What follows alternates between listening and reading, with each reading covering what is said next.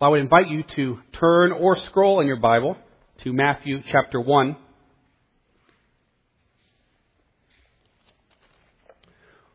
We're in a short series on the advent of Christ.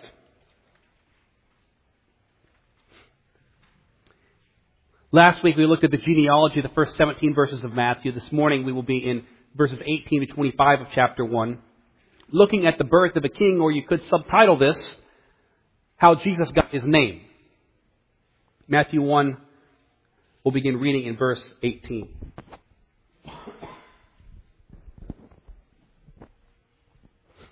Matthew writes, "Now the birth of Jesus Christ took place in this way. When his mother Mary had been betrothed to Joseph, before they came together, she was found to be with child from the Holy Spirit. And her husband Joseph, being a just man and unwilling to put her to shame, resolved to divorce her quietly.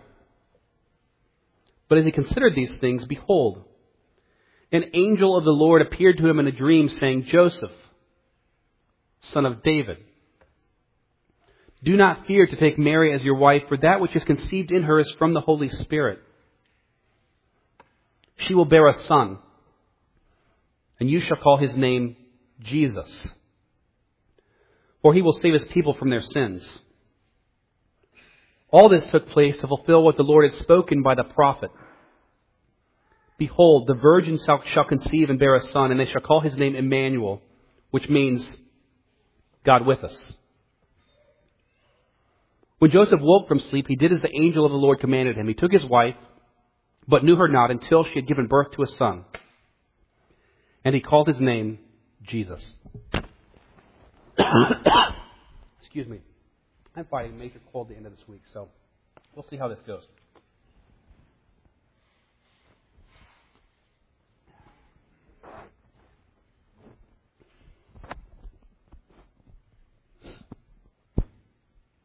Well, to this point, the process of naming children for Liz and me has been quite an adventure. We have 2 daughters, and both of them have proved a great exercise in both personality, opinion, as well as in creativity. Now, you would think with all the names that there are in the English language that it wouldn't be hard to choose 2. But for some reason for us, that's proved to be difficult. In fact, I can remember before Grayson was born, driving down the road and we had a name chosen. And I can remember the moment where I was saying the name in my mind and we were driving together and I said, I cannot say that name the rest of my life to call my daughter. And so I just said, we can't name her that. And she said, I am so thankful you said that. I felt the same way. But it had taken us so long to decide that neither one of us really wanted to verbalize, I don't really like that. And as you know, we have another opportunity to name another child, this time a son. And so we have another chance to go through the naming process. Well, for us, we've had some son names chosen for a while, so I think we're good on that. But there are times when I wish God would just show up and say, name your child this. It'd be a lot easier. Well, that's what happened pretty much here. Jesus got his name and God named him through an angel. And so the process of Jesus getting his name was really a pretty simple one. But it's also a story filled with significance. Well, I imagine you have your Bible open to Matthew chapter 1. But I would like you to do this. Turn in your Bible all the way to the very beginning of your Bible, to the very first book of your Bible, the very first page of your Bible, to Genesis 1. Genesis 1.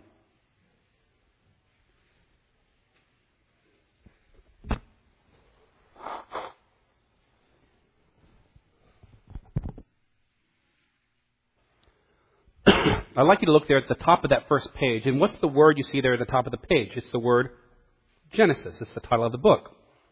Well, if you flip over a page or so to Genesis chapter 2, verse 4, you see this word. These are the generations. Okay, that word generations is the same word, Genesis, that you see at the top of the page. It's the reason the book has its name, Genesis. If you turn over to Genesis chapter 5, verse 1, you see the same word again. This is the book of the Genesis, generations of Adam. Okay, now, see that. Now turn your Bible back to Matthew chapter 1 and look in verse 1 for me. it says there, the book of the genealogy of Jesus Christ. And again, here we have the word Genesis. So what's Matthew doing all through here? He's connecting dots for us. He's demonstrating to us, it's not an accident. Matthew didn't choose these words by accident. He's demonstrating to us that the Bible, God's story, is all one story from beginning to end. And now if you come down to verse 18, you see this. Now the birth of Jesus Christ took place in this way. That word birth is the very same word that we see in verse 1, the genealogy. The genesis of Jesus Christ took place in this way. There are different ways that Matthew could have said this, but he chose a way that demonstrates to us that the Bible is God's story from beginning to end, and whether it's Genesis, Matthew, or Revelation, Jesus Christ stands at the center of this because Jesus Christ is the God-man who came to save sinners. Jesus Christ is the God-man who came to save sinners. And as we look at this text this morning, we're going to consider it in 3 points. The first of which, in verse 18, is God's grand story. God's grand story in verse 18. Now, the birth of Jesus Christ took place in this way. You may remember from last week that Matthew carefully laid out the line of Jesus Christ, and he did this to prove that Jesus is the legal heir to the throne of David. And so with that history laid, with those 17 verses, he gets right to the main point, the birth of the King. Now, the birth of Jesus Christ, the Son of David, took place in this way. And so we have this birth, this Genesis, connecting us back to verse 1, the Genesis, and that's all the way back to Genesis, where we see Genesis over and over and over again. The generations, the line of the seed, the coming King who would rescue people from their sin. You see, this is a record of the origins of Jesus Christ. In the first section of chapter 1 is a reference to the historical origins of Jesus, meaning that it looks back through time at what came before him. And then when we come here, it's another reference to the origins, the genesis of Jesus. But it's a reference to his birth in real time, what happened when he was born. And so Matthew is both implicitly and explicitly making this point, that God's Word is one story. The Old Covenant marks the beginning of Jesus, the coming Messianic King. And Matthew is saying, I am telling you the same story. I'm coming to you with the same message, the message that has been preached to you from the beginning. And so we see here immediately the third word of this verse, now the birth, tells us that God planned every detail of Scripture as one grand story. And that story is the story of Jesus Christ, the promised coming Messiah King. Whether it's Matthew, or whether it's the book of Moses, the first 5 books of our Bible, pointing us forward to the fact that we need a perfect sacrifice. A sacrifice that can truly cleanse us from our sins. Or that we need a perfect priest. A priest who can offer one eternal sacrifice on behalf of the people of God. And it will never need to be offered again. The books of Moses point forward to the coming perfect priest and perfect sacrifice. Or whether it's coming to the historical books, the books that tell the stories of the kings, line after line, king after king, failing and pointing to the fact that we need a perfectly just, righteous, eternal king, one who can rule perfectly for all time, and that coming king is Jesus. They all point forward to the coming perfect king, Jesus. Or then we come to the end of the Old Testament, to the prophets. And prophet after prophet comes and says, repent, follow the Lord, repent, follow the way of the Lord, repent, repent, repent, believe what God has said. And the people do not listen.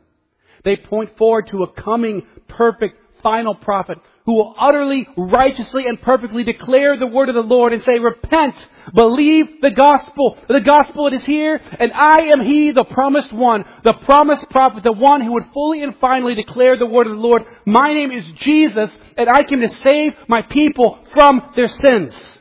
And so when Matthew comes here in one verse, and he says, the birth, He's pointing to the fact that ever since the very beginning, the books of Moses, all the way through the prophets, He's pointing out the fact that Jesus is the prophet, the priest, the king, the one who would rescue His people fully and finally from their sins, the one where everyone else had failed, and Jesus will not fail. He is the point of the written revelation of God. He is the point of the created revelation of God, and He is the point of our lives today. And so that's why we say when we gather here, we gather to lift up the name of Jesus and magnify Him and point people to Him. Because God's Word is like a bright red arrow pointing to Christ. And so we come and say, God, let us be little arrows and point people to Jesus Christ. The Messiah King, the promised Redeemer, the one who since the very first words of Scripture has been promised, and He is here. You see, it's all about Jesus Christ, and it all points to Jesus. And like the Word of God, our lives should point like bright red arrows to the glory of the Lamb who was slain, the Lamb of God who came to take away the sins of the world. You might think you're here today to see your friends. You might think you're here today to be encouraged. You might think you're here today because you have to be and your parents made you come. You might think you're here today because you didn't have something better to do, or you don't really even know why you ended up here. But brothers and sisters, the reason we exist and the reason we gather for worship today is to point to Jesus Christ, the Lamb who was slain, who is worthy to receive honor and blessing and glory and might and power and wisdom. And we declare His glory today. That is why we are here. That is why Matthew wrote this book. That is the very reason for our existence.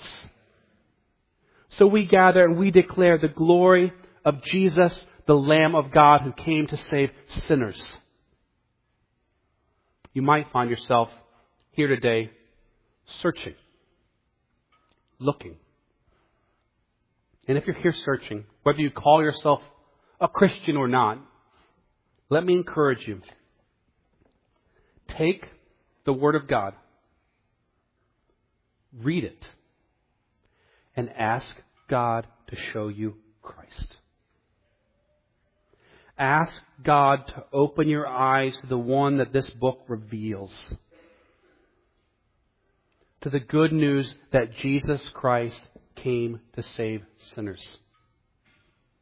You see, if there's one greatest story ever told, it's God's redemption story. People who could not help themselves, rescued by a Redeemer, the only one who could.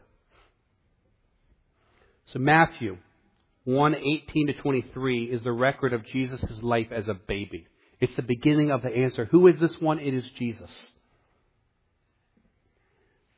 We said that Matthew leans on the Old Testament. He's drawing this line through Scripture. We saw that how he did that with the genealogy. We see how he does that with his very word choice. But beyond that, if you look, and we're just going to track very quickly through here, if you look through the rest of chapter 1 and 2, you see that Matthew does not have his own agenda here. If you track through here, you see some words that are quotations of the Old Testament. There's a series of quotations from the Old Testament. And these quotations drive the birth narrative in Matthew 1 and 2. So look at Matthew 1:23. He says, "Behold, the virgin shall conceive and bear a son, and they shall call his name Emmanuel." Quoting Isaiah 7:14. Or if you look a little bit further in Matthew 2 verse 6, "And you, Bethlehem in the land of Judah, are by no means least among the rulers of Judah, for from you shall come a ruler who will shepherd my people Israel." Micah 5:2. Matthew 2 verse 15. "This was to fulfill what the Lord had spoken by the prophet, out of Egypt I called my son." A quotation of Hosea 11:1. Matthew 2 verse 18. "A voice was heard in Ramah, weeping and loud lamentation, Rachel weeping for her children. She refused to be comforted because they are no more." A quotation of Jeremiah 31:15. So if you're tempted at all to doubt what we've been saying to this point, that the Word of God with its poetry, with its history, with its prophecy, with its narratives is one story, Matthew makes this point repeatedly in many different ways in these two chapters. Whether it's a genealogy, the line of the kings, whether it's specific word choices, or whether it's a series of tracing quotations from the Old Testament, he's making the point that this book is about the arrival of Jesus the King. If you were to begin at Genesis and count every word in your Bible through to Revelation, you find that there are more than 800,000 words in your Bible, and every one of them is meant to highlight the fact that Jesus is the Savior, the Redeemer, the King. So we come this morning declaring that Jesus Christ is the God-man, the promised one who came to save sinners. It's God's story. It all points to one person, Jesus. And now let's consider in the midst of this story what humans see. What humans see, verses 18 and 19. Now the birth of Jesus Christ took place in this way. When his mother Mary had been betrothed to Joseph, before they came together, she was found to be with child from the Holy Spirit. And her husband Joseph, being a just man and unwilling to put her to shame, resolved to divorce her quietly.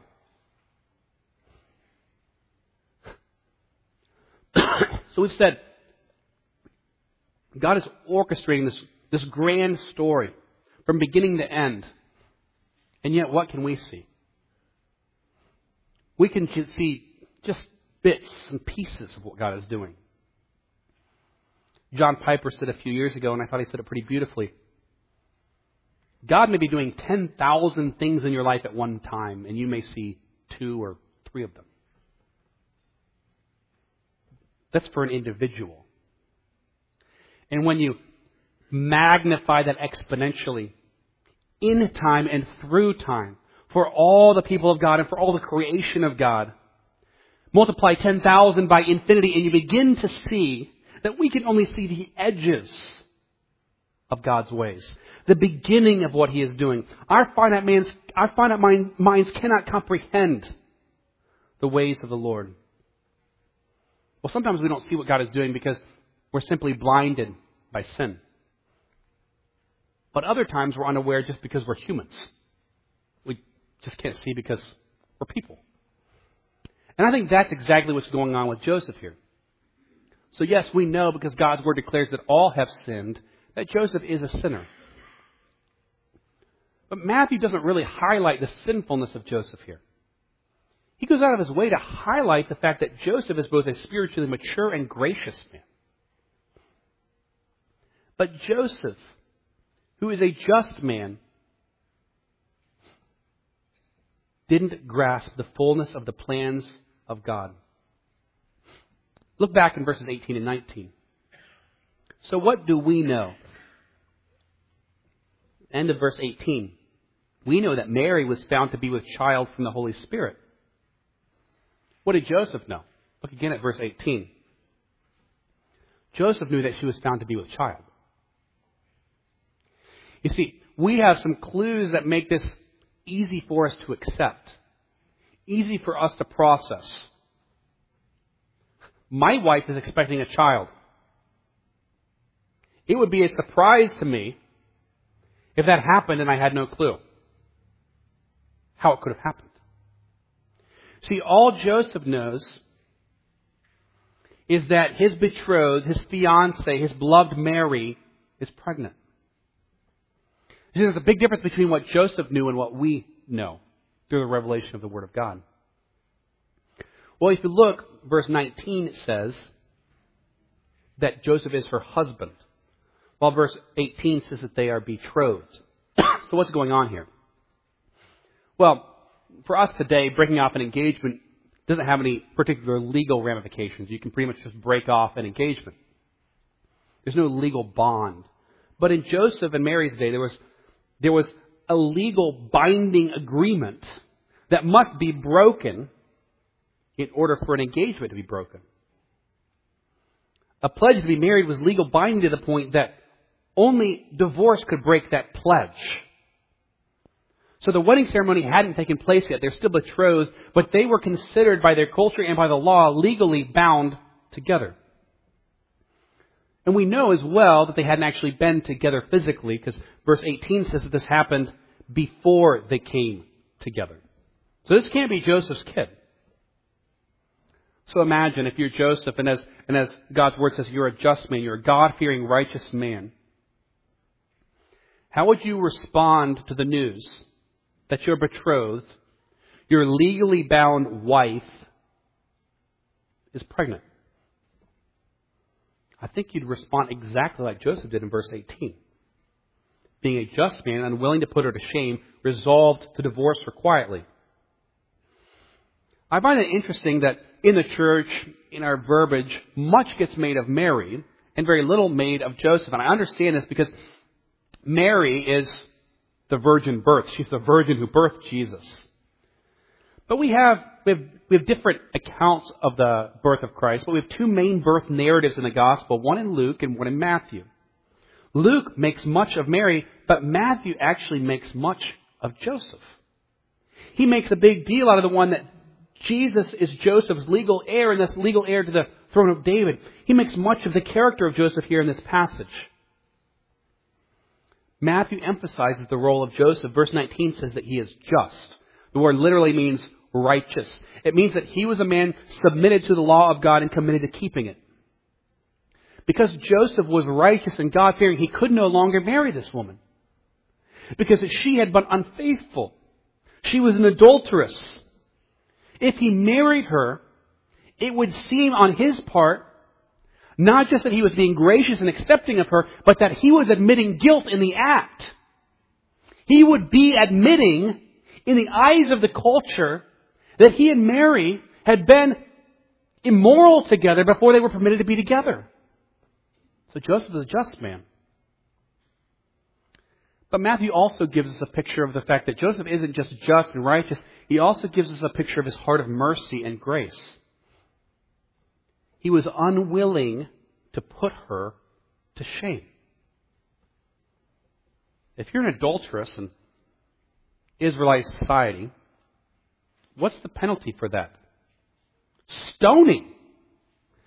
Joseph could have rightly led Mary outside the village and been the one to cast the first stone, and he could have justly done it, and she could have been killed, executed on the spot.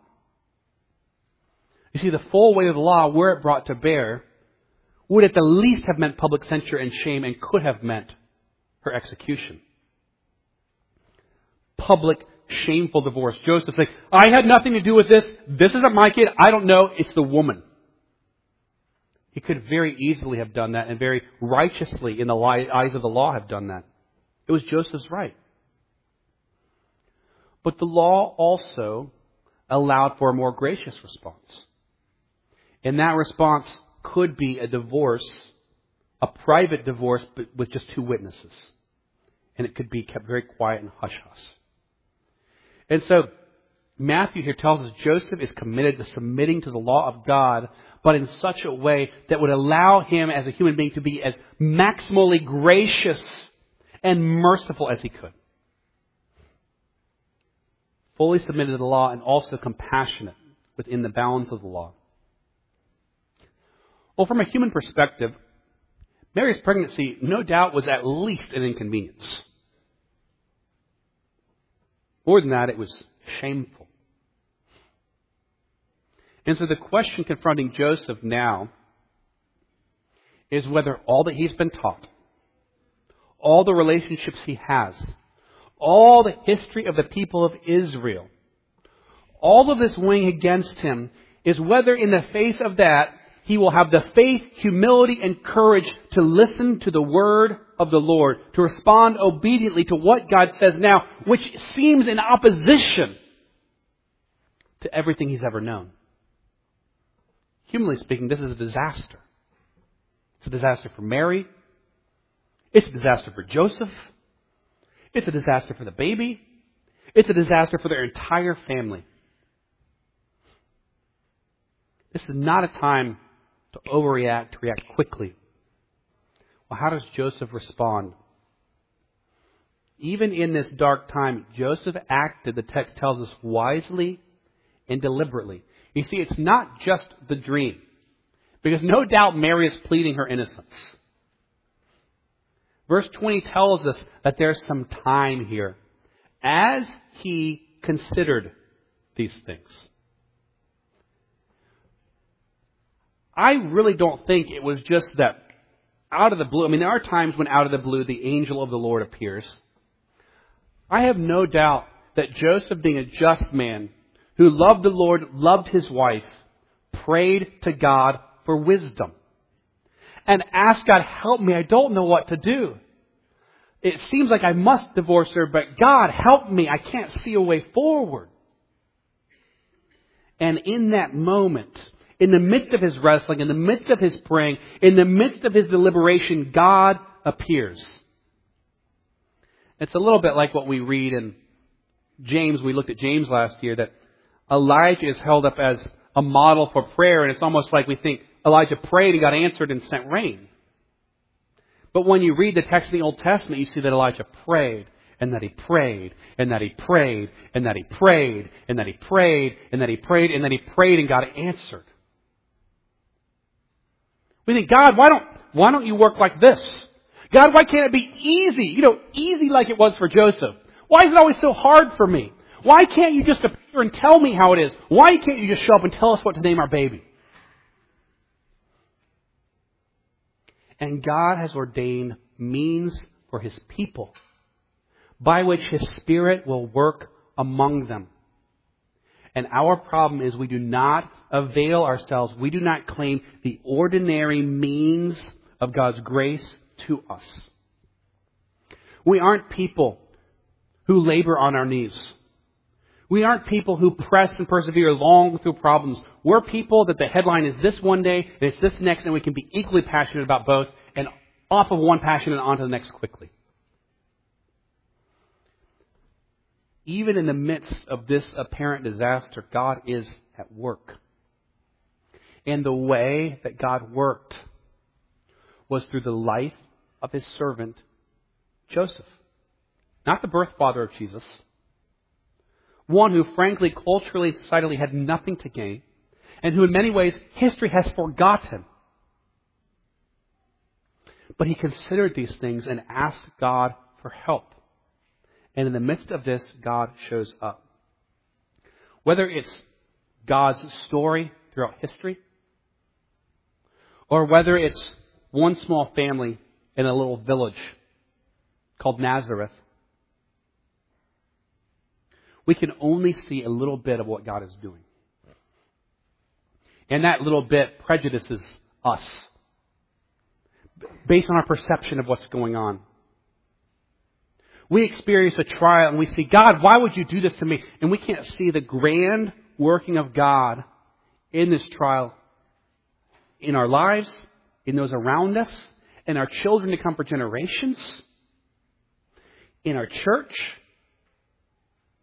We can only see a little bit. And so we reflect on this little bit and we think we have the right to say to God, why would you do this to me? And we're just small and ignorant. And we don't have a clue what God is up to.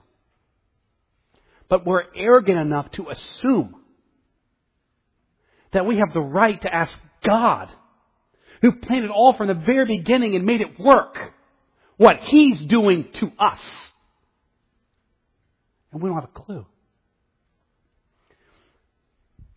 And that clue that we don't have is why we need the Word of God and the people of God to help us see a bigger perspective outside of ourselves.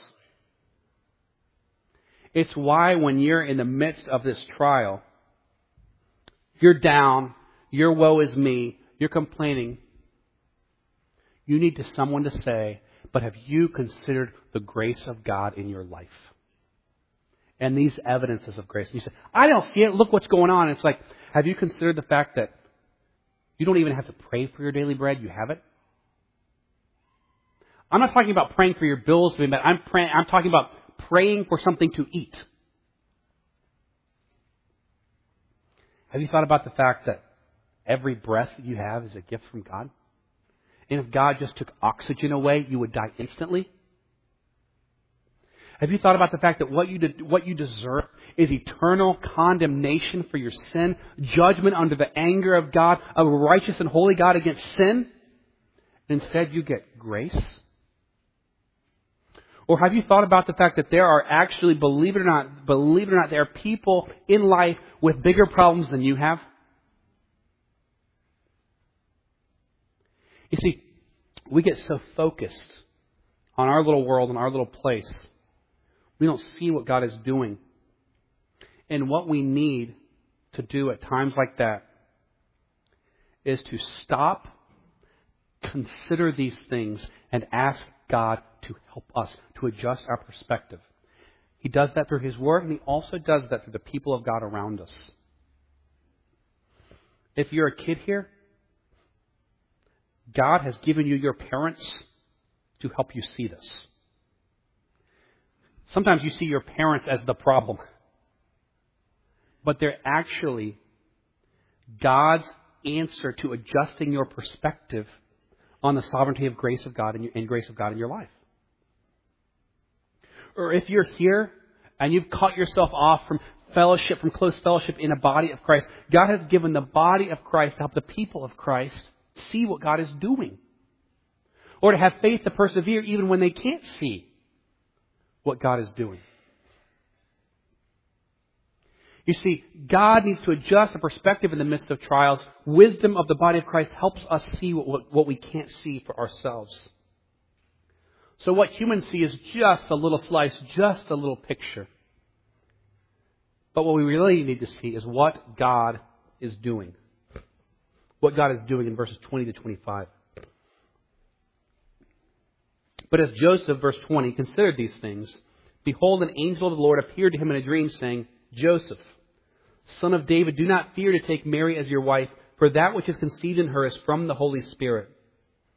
She will bear a son, and you shall call his name Jesus, for he will save his people from their sins. All this took place to fulfill what the Lord had spoken by the prophet.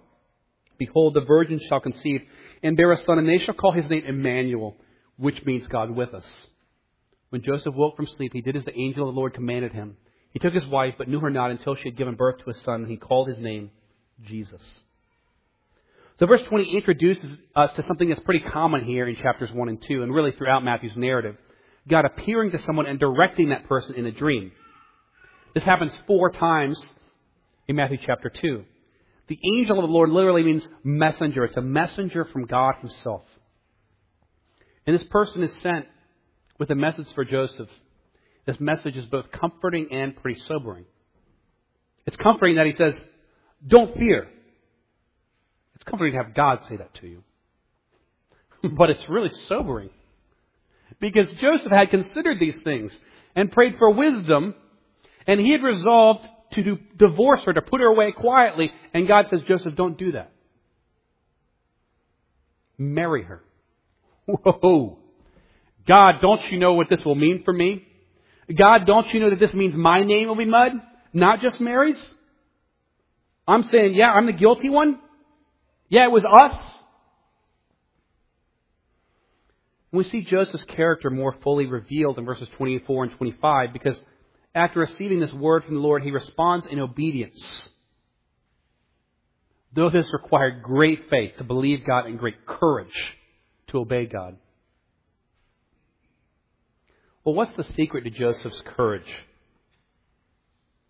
It may be a supernatural gifting of courage from God's Spirit. But I think it's more likely that it's because he was a righteous, God-fearing man, and he feared the Lord more than he feared the opinions of those around him. Have you ever felt what it's like to be paralyzed by fear? For the opinions of the people around you to be really big, for God to feel really small.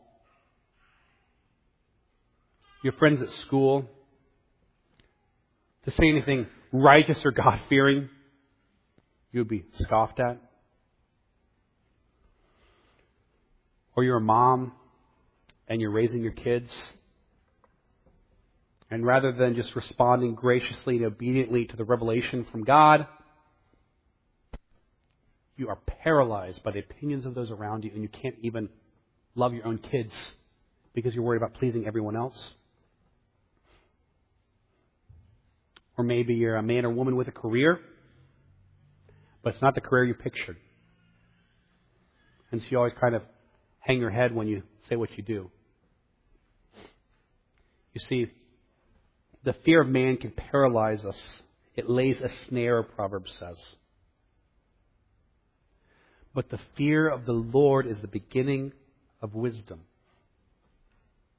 Perfect love casts out fear. People who know they have been deeply loved by God fear and reverence God and the opinions of the people around them. Even a community intent on ostracizing your family for the decision you're about to make begin to diminish in importance because you answer to the Creator of the universe. And so this leads us to then the virgin birth. So this passage is the explicit fulfillment of a prophecy I mentioned before, Isaiah 7:14. A virgin shall conceive and bear a son, and they will call his name Emmanuel.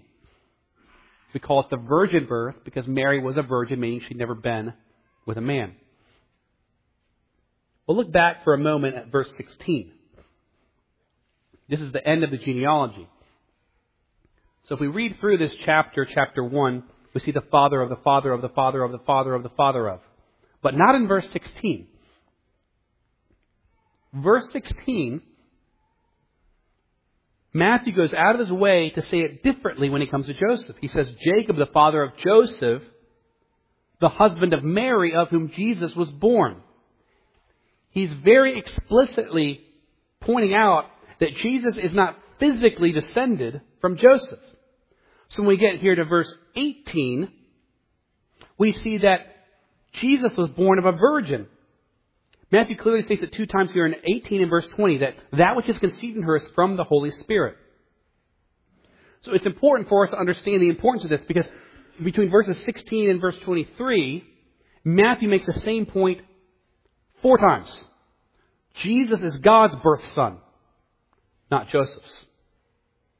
So Jesus is Joseph's legal heir, but not Joseph's seed. He is the seed of God himself. I want to take just a minute and talk about the general way I interpret Scripture because of things like this. Because some people can't accept that this could be possible. Some people can't accept that the Holy Spirit could give birth to a child in a human body. I always take the text of the Word of God in a straightforward manner, unless the text itself tells me not to. Unless there's a reason in the text itself or in the genre of the text that tells me that this is figurative, it's illustrative. So therefore, whenever we come to a miracle passage in the Old or New Testament, I'm always accepting it as straightforward truth from God. Well, one reason this is important is because the Bible is one story. Remember, all the dominoes are connected. So what do I take out? The virgin birth, the resurrection of Christ, Elijah, David, Moses. I can't just pick and choose because you knock over one domino and soon the whole thing begins to crumble. But beyond that, if I'm choosing which dominoes to remove or knock over, who's sovereign? Who's choosing what's true and what's not? Do I get to say, I accept this and don't accept that? You see, because I don't want to set myself in a position to decide what is true and what's not.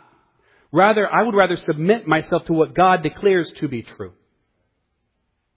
So that being said, let's talk about the theological significance of the virgin birth. Why do we need the virgin birth? Well, you have this problem. It's called sin. And sin, because it's against an eternal God, has an eternal consequence. And therefore, the person who can pay the penalty for that sin, the death for that sin, must be an eternal being. Well, who can pay an eternal price? Only God.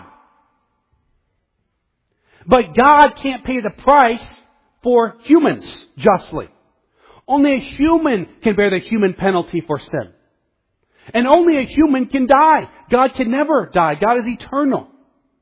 And so it's in the fusion, in Jesus' being, someone who is fully God, eternal, able to bear the penalty and pay the penalty for sin, and fully human, a fit sacrifice for sin. It's only in the union of those two complete beings in one person that the penalty for our sin can be fully met. He had to be human so he could die, and he had to be God so he could pay the penalty. The virgin birth brothers and sisters, is absolutely essential to the truth of the gospel of Jesus Christ. Without it, we have no gospel. If we don't have in Jesus Christ the theo-God anthropic man union, the union of God and man, we do not have a Savior at all. We either have a God who can only judge or a man who can only die. But in Jesus Christ, the union of His two natures, His divine and human nature, means that He could both bear our penalty and pay it in full. The virgin birth is no light doctrine. It's not something to be sniffed at, and it's why Matthew says it 4 times here. Jesus Christ is conceived of the Holy Spirit. You see, any human being can die, but only Jesus could die, raise Himself from the dead, and pay the full penalty for our sin. Matthew gives us some clues here to why Jesus came. He gives us 2 names. Emmanuel, which reveals to us Jesus' identity. So it's these 2 names that really clue us into the crux of this passage. Verse 23 says, they shall call His name Emmanuel, which means God's with us. His identity is God with us. Think about that for just a minute. What a difference from the Old Covenant. From Moses, who on Mount Sinai saw the edges of God's glory, and the people could not look at His face because it was too bright. No one could be in the presence of God. This is why John says it this way in John chapter 1. Jesus, the Word, became flesh and dwelt among us, and we have seen His glory. Glory which we could never see before. Glory as of the only Son from the Father, full of grace and truth. And he goes on and he says, the law was given through Moses. Grace and truth came through Jesus Christ. No one has ever seen God. The only God who is at the Father's side, He has made Him known. We sit here on this side of the cross, and we have seen God. Oh, not we, but we, the people of God, have seen God in person. Peter, James, and John, the other 9 disciples, the Apostle Paul, a special group of women, and thousands of other people. God with us. What greater blessing can God give His people than Himself? God with us. He gives us another name here, Jesus. And here we see Jesus' mission. You shall call His name Jesus, for He will save His people from their sins. The name Jesus, Yeshua, Joshua, literally means Yahweh saves. The New Testament form of the Old Testament name, Joshua. Joshua in Hebrew is Yehoshua. Yahweh, Yah, is salvation. Yahweh is the covenant name of the true God of the Bible.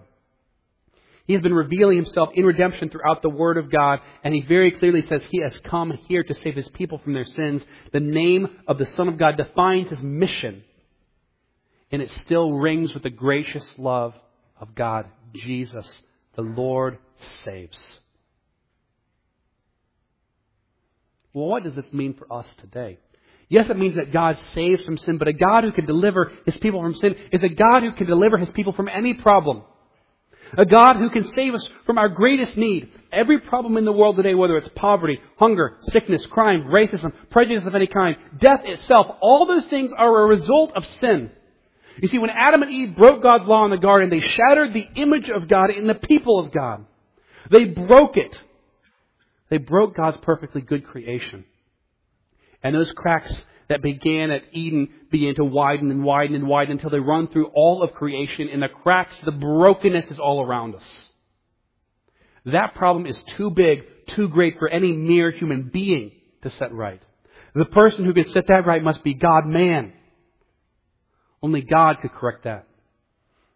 You see, movements to end world hunger, poverty, hate crimes, they're good things. But they are futile. Apart from the saving gospel of Jesus Christ, from the revolutionary world-changing message that Jesus came to save His people from their sins. You see, we don't need to just be rescued from the temporary effects of sin, poverty, sickness, hunger. We need to be rescued from sin itself and from the wrath of God against sin. You can't do that with an ad campaign. You can't do that with a march on Washington. You can't do that with a food pantry. You can only do that with the shed blood and broken body of Jesus Christ. He came to save His people from their sins. And I'm not saying these things don't matter. Don't hear me say that. I'm just saying they're not enough. They are insufficient in and of themselves. Apart from Jesus, the one who came to save His people from sin, all of these things, no matter what your cause is, those causes won't do you one lick of good apart from Jesus. Jesus Christ, the God-man who came to save sinners. So we've spent this time looking at what God is doing. And that's right. But I want to look now as we close at the last phrase of verse 21 again. He will save His people from their sins.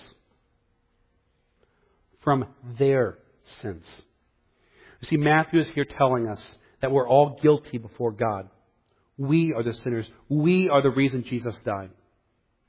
And this should produce in us two responses: repentance, turning from our sin because Jesus died to save us from it, and worship at a God who would humble Himself for our sins.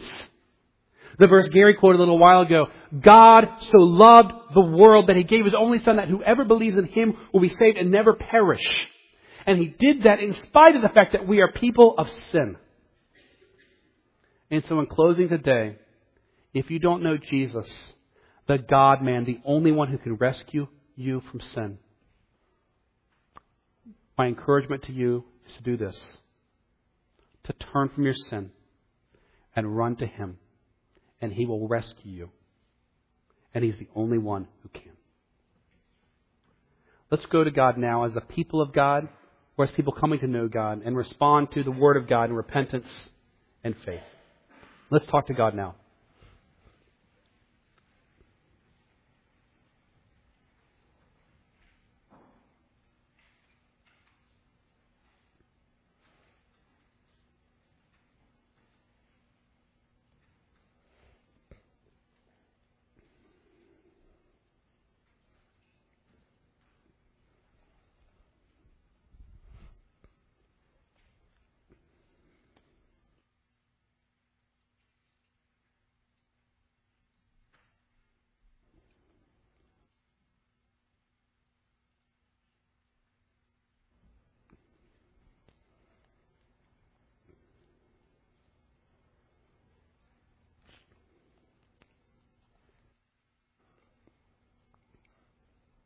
God, we come to you today, and we do respond in repentance. We are sinners not worthy of being rescued, but we also respond in worship because Jesus came to save His people from their sins. God, thank you for Jesus, the God-man, born of woman, born under the law to save those who are under the law. And God, I pray for anyone here who doesn't know Him, that they would be moved to trust Him. And for those of us who do, God, I pray that you will help us worship Him and adore Him, Christ the Lord. And I pray this in His name. Amen. Well, we come to the end of every service at Morning Star, and we close our services the same way by celebrating communion. Communion basically means it's body together. And I love that picture because what the Word of God tells us is that the body of Christ was broken to make us one in Christ. And so as we take communion today, I'd encourage you to do this. I don't want you to look around and stare at one another because that'll make you feel uncomfortable. But sense and feel and remember that the people around you, that Jesus died to make us one. To make us one body in Jesus. And so as we worship, let's worship mindfully of the fact that He has called us all together to worship Him. If you're here and you know God by faith in Jesus and you've been baptized into the church, we invite you to partake in this meal with us together. You don't have to be a member of Morning Star Church to do that. This is something we take seriously and worshipfully, but we do it gladly because it means that we're rescued sinners. Jesus came to rescue His people from their sins. And so as we do this, we'll sing, we'll stand, we'll file out the outside aisles, and then back up the middle. We'll all eat together at the end. Would you stand, and we will sing together.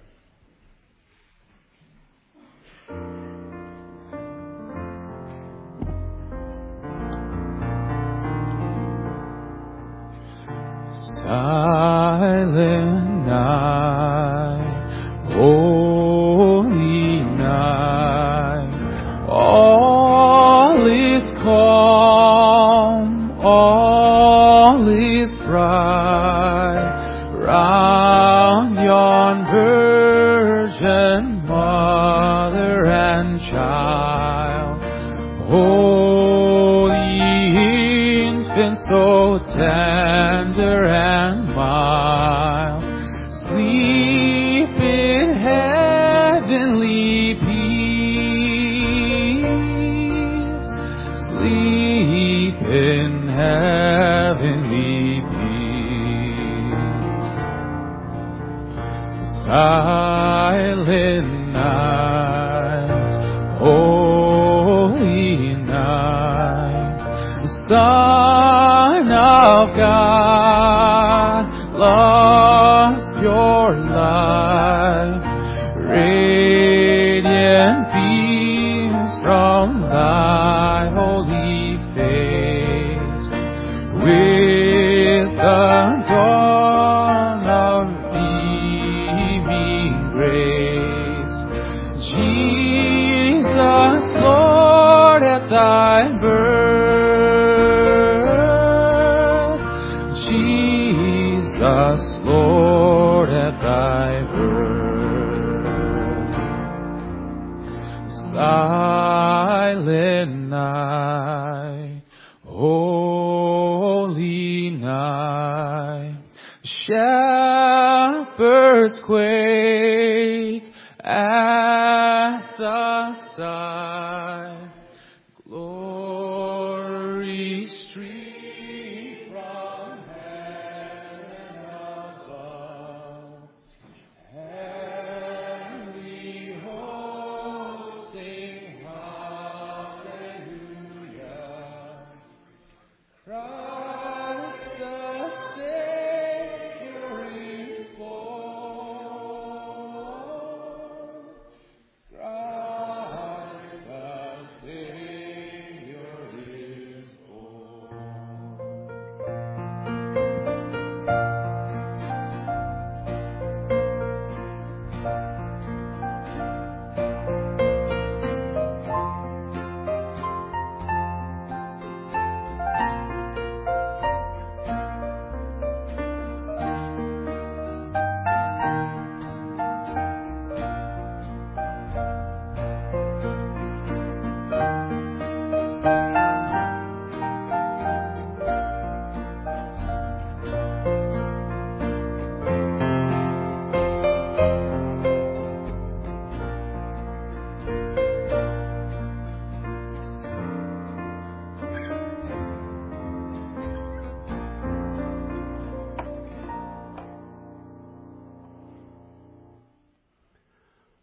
On the night when Jesus was betrayed, when He had broken bread and given thanks, He said, "This is my body, broken for you. Do this as often as you eat it in remembrance of me."